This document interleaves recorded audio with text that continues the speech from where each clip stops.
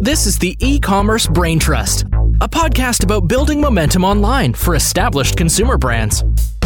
Join our hosts and their expert guests for high-level conversations about e-commerce strategies, trends, and innovations. Access our Brain Trust and boost your brand's e-commerce potential. Well, hello and welcome back to the E-commerce Brain Trust podcast. I'm your host, Kiri Masters, Head of Retail Marketplaces Strategy at Acadia. Welcome back. Happy that you're here. Happy New Year. Happy 2024. This week, I am really thrilled to be playing back one of our most popular episodes from 2023, which was a conversation with Jamie Roller, who is the Associate Director of Growth Channels at Dr. Squatch, a men's natural personal care brand. And Jamie is one of my favorite brand side people to follow on LinkedIn. She is very passionate about e-commerce as well as personal productivity. So I always love listening and reading Jamie's personal tips and hacks around productivity. But in this conversation, we cover a lot of ground. A few takeaways from me here. We talk about the organizational structure of Dr. Squatch and how that, since it is a DTC brand first and foremost, how that has evolved in a fairly unique way. And I think unique from the perspective of how the organization thinks about different sales channels as well. So something quite interesting there. How the organization, again, with its DTC roots, thinks about top of funnel versus bottom of funnel, and a fairly unique perspective philosophically on a marketing and sales mix there. Another couple of interesting tidbits here is how Jamie and the team think about retail media networks and which retail media networks to expand to. And finally, something that Jamie has a very unique perspective on, it's called the blended payback approach. And it's a unique way of thinking about marketing efficiency and how the company calculates their cost per acquisition and offsets it with the customer's lifetime value across different sales channels. So quite a unique approach that I think a lot of brands could consider that and put that into their playbook. You're going to love this conversation. Do follow Jamie on LinkedIn as well and enjoy this conversation with Jamie Roller from Dr. Squatch. And today I'm joined by Jamie Roller, who is the Associate Director of Growth Channels at Dr. Squatch, a men's natural personal care brand. In this role, she is responsible for driving strategy, growth, and management of Dr. Squatch's growth and marketplace channels, including Amazon and Walmart.com. Jamie has spent the last 10 years in global strategy consulting and working at several market-leading high-growth e-commerce companies. She's obsessed with everything e-commerce and is also a productivity geek. Welcome to the show, Jamie.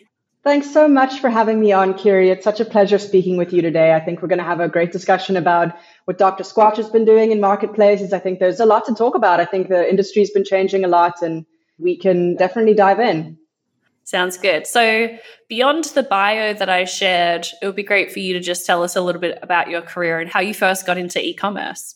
Yeah, so I started my career as a strategy consultant, worked across a bunch of different industries, and helped managers and executives who were managing P&Ls themselves to grow and to be profitable. And after a couple of years doing that, I think I was really hungry to manage my own P&L. And I'd always had a huge passion for e-commerce. I was an Amazon native, having grown up shopping on Amazon myself. And a job came up working at South Africa's biggest e-commerce marketplace to be a category manager there. And I jumped at the opportunity because it was just such a fantastic opportunity to manage my own P&L, which is just a great, really awesome thing to do, really, is drive growth and profitability throughout an organization, and gave me an opportunity to really understand the ins and outs of e-commerce. And from there, I've worked at Amazon aggregators, and now I work at a big men's personal care brand, as you pointed out. So it's been a windy journey for me, kind of through strategy and consulting and e-commerce, but really following my passion and just like super excited at, what I've done so far and what's coming in the future. Yeah, absolutely. And pardon my ignorance, but what is South Africa's largest marketplace? Our largest marketplace right now is called takealot.com. They're basically set up exactly like Amazon.com.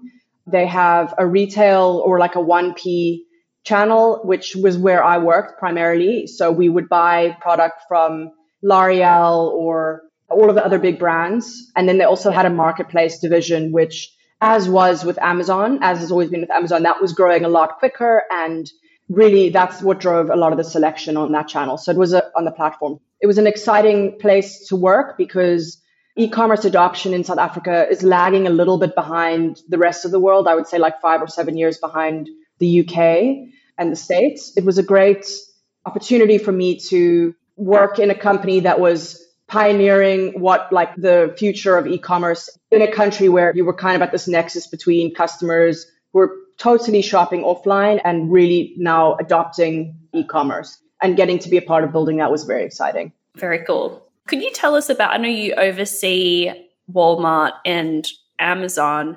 Yeah, so tell me a little bit about how your team is structured within the rest of Dr. Squatch, how you relate to the marketing team, brand, sales teams. Yeah. So I think to understand where my role fits in, it helps to talk about where Dr. Squatch has come from historically. And where we've come from is we are a direct-to-consumer first brand. We were founded about 10 years ago entirely through a DTC base. And we grew really, really big through direct-to-consumer, which is just fantastic because it allowed us to grow a really solid, very loyal consumer base. And our organization has kind of emerged and grown around those needs. So we've got obviously a marketing division, which is where I sit under. I report to our VP of marketing, and we drive revenue growth really across all of our channels. And that encompasses brand marketing, marketplaces, email marketing, et cetera. That all kind of sits within marketing. What in the last couple of years, some of the big changes have been that we also have really grown out our retail operations and sales. So the retail team sits a little bit separately, but working very close with the marketing team. That sits slightly separately to my team and to the marketing team. But we all work very closely together and, of course, work very cross-functionally with operations and finance and product. Right. Yeah, that makes sense. It's very interesting hearing you talk about that, and big difference from what I have heard in terms of more legacy brands who have been primarily wholesale focused, selling to brick and mortar retail, very strong sales orgs, and the relatively recent addition of e-commerce and direct to consumer channels and marketplaces has kind of like thrown that whole model into, not into question, but they've had to adapt in very different ways to compared to a, like you said, a brand that has its roots in D2C. Now you're adding on the sales, that, you know, national accounts and sales function, and that's unusual. So it is very interesting to see the unique challenges depending on which direction you're coming to the table with. Yeah, absolutely. And I think over the last, I would say 2 years, our omnichannel strategy has been a core focus and something we've really focused very strongly on building out and deciding what's going to be the best path forward for us, knowing that, of course, D2C is still the primary focus for us to be able to capture customers with very strong LTVs, and the best place for us to really drive new products, like drop new exciting products and really give our brand like a good place for us to get our brand voice known. But of course, brick and mortar retail's just become such an important channel for us to drive sales and awareness because customers have really gone back into stores in the last year. And then marketplaces has also grown out to be a very significant channel for us. So that's increasingly becoming like, in short, we need to be where the customer shops. So we've evolved from a D2C only brand, a D2C first brand, to being a true multi-channel brand. And I think our organization has kind of evolved in the structure to fit around that. Yeah, that makes sense. Yeah, so let's talk about Amazon for a second. So it seems to me, and Dr. Squatch came on my radar initially from the Thursday night football game, the first and only one that I watched, to be candid. I saw Dr. Squatch everywhere in that Thursday night football advertising slots. And since then, I guess I've kept an eye out, but Dr. Squatch is doing a lot of experimentation with Amazon advertising and other marketing channels. So I would love to hear how your organization thinks about Amazon within its marketing mix. Yeah. Historically, we viewed Amazon as a very bottom of funnel channel for us. So As you would know, if you've seen any of our ads, we do a lot of very playful advertising on Facebook, on TikTok, etc. And that drives a lot of high intent traffic to Amazon. What we find is that, of course, that's where a lot of our traffic to our D2C channel comes from. But we also get a lot of branded search on Amazon, huge amounts of branded search on Amazon. In fact, in a lot of cases, primarily we get more branded traffic to our listings than there is category traffic available in the category. So that's been a hugely successful play for us. And it's become really apparent to us over the last couple of years that Amazon is just a really important channel to capture that demand, because as much as we love customers to only be shopping on our D2C channel, there's some customers who just really want the convenience of purchasing on Amazon. So we want to make sure that we capture them there and offer them as much selection as they can get on Amazon. Having said that, though, as you pointed out, we've experimented with a couple different types of advertising on Amazon. We've done the TNF marketing campaign, which actually spiked our sales significantly on D2C as opposed to on Amazon, which is interesting. Oh, really? Yeah, that's interesting. Can you tell me more about that? Yeah, so I think doing a campaign like that's not cheap. The primary goal of that was obviously more top of funnel than bottom of funnel, and we didn't expect it to really boost sales on Amazon too much. But what we saw was a nice uptick in sales to our D2C site. What we didn't see, though, was a big lift in Amazon sales. So we're always willing to test things, but we're very performance oriented. And when we see something's not working and it's not driving top line sales, we're very quick to pull back, knowing that there's certain tactics that for us don't really work on Amazon. And another one of them is DSP. So we have been testing DSP. We tested it at the end of last year, and we just honestly didn't see a huge lift in sales.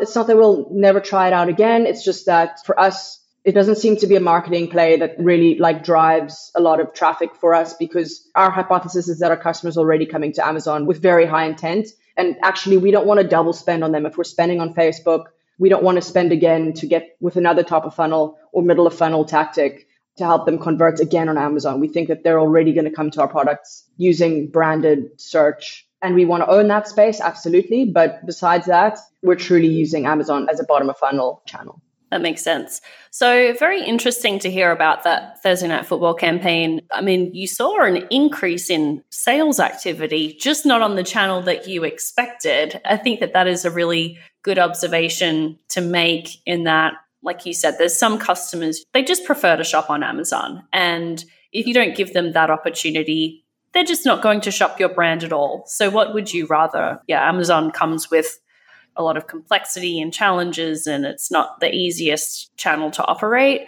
but there's some people who are just prefer to shop there. And then at the same time, we actually see a similar occurrence in reverse. I'm sure you do as well, which is when you run a big campaign outside of Amazon, you might see a bump in sales or in branded search volume, as you mentioned as well. So I think it's just important to understand that these marketing activities don't work in isolation. And if I have a need, I'm going to shop on the channel, a need or build awareness of a brand. I'm going to shop on the channel that makes the most sense to me, whether that's Amazon or increasingly for me, it's actually Walmart, the Walmart app, because I'm just finding the delivery a little bit faster and just sort of intrigued to see what that experience is like. So that's me. Yeah. I'm going to prefer to shop on the Walmart app than a D2C site.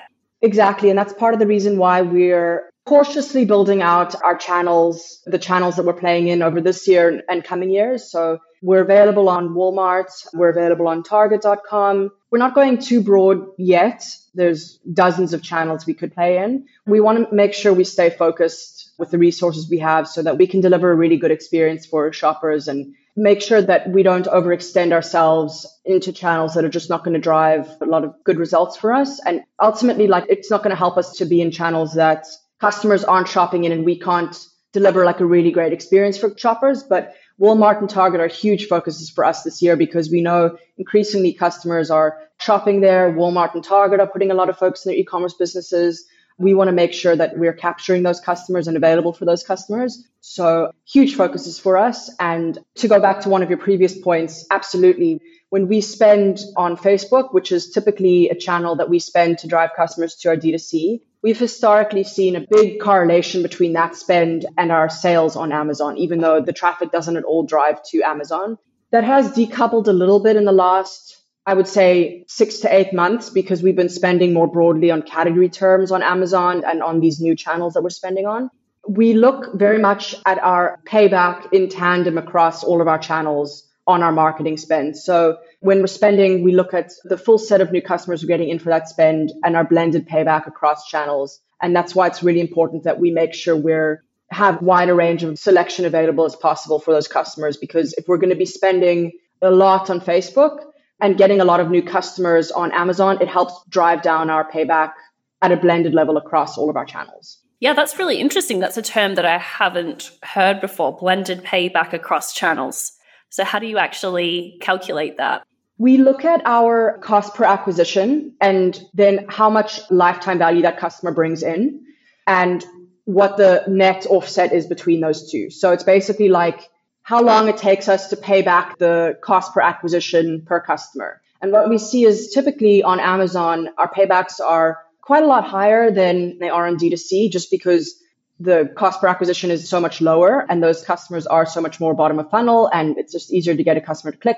Versus, as you know, the CPAs on Facebook and other social media channels have really gone up a lot in the last few years.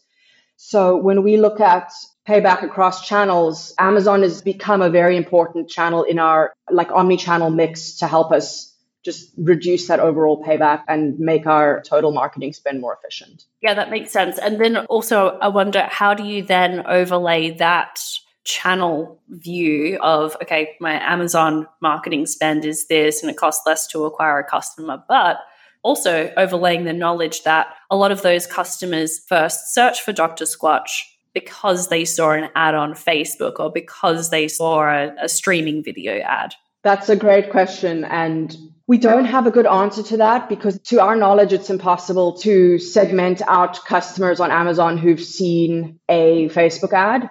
We'd love to be able to do that, but we just can't right now.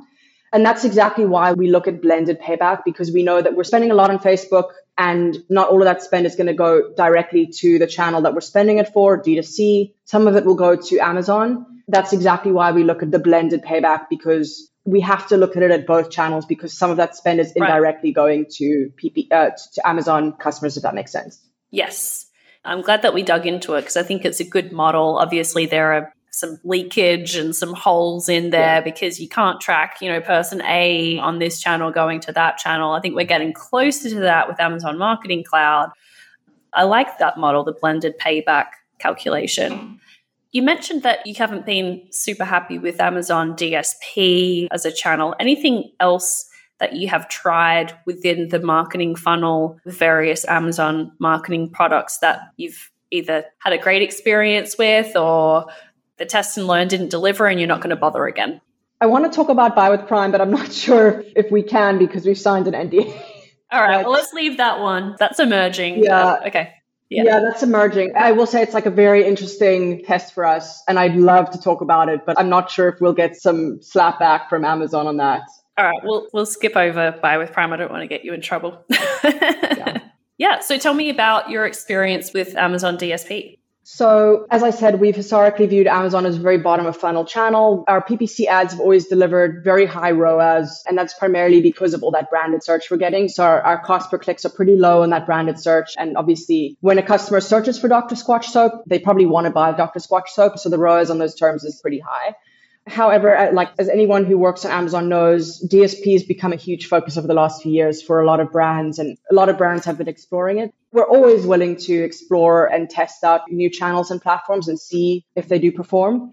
We brought on a new agency in August last year, and with that launch, we were planning on trying out DSP. We did a relatively low spend test. We didn't want to pump too much money behind it, but we planned on doing some very specific targeting, remarketing and retargeting existing customers to some very specific products to see if this is going to create a lift.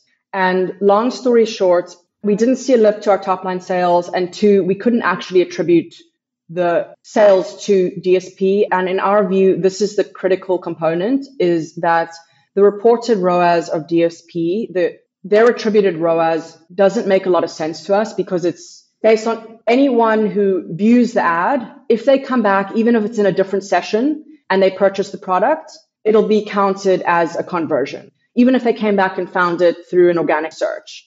And for us, this didn't make a lot of sense because we were seeing ROASs of 20 to 30 on our spend. And that was obviously false. I mean, those customers might not have even noticed that ad. They just scrolled right past it and it was counted as a view and a purchase. We calculated the click attributed ROAS, which basically how many people had clicked and our assumed conversion rate on that click. And that ROAS came out to more like a 1. And if we're really getting a 1 ROAS on our DSP spend, it doesn't make a whole lot of sense for us to be pumping more money behind that.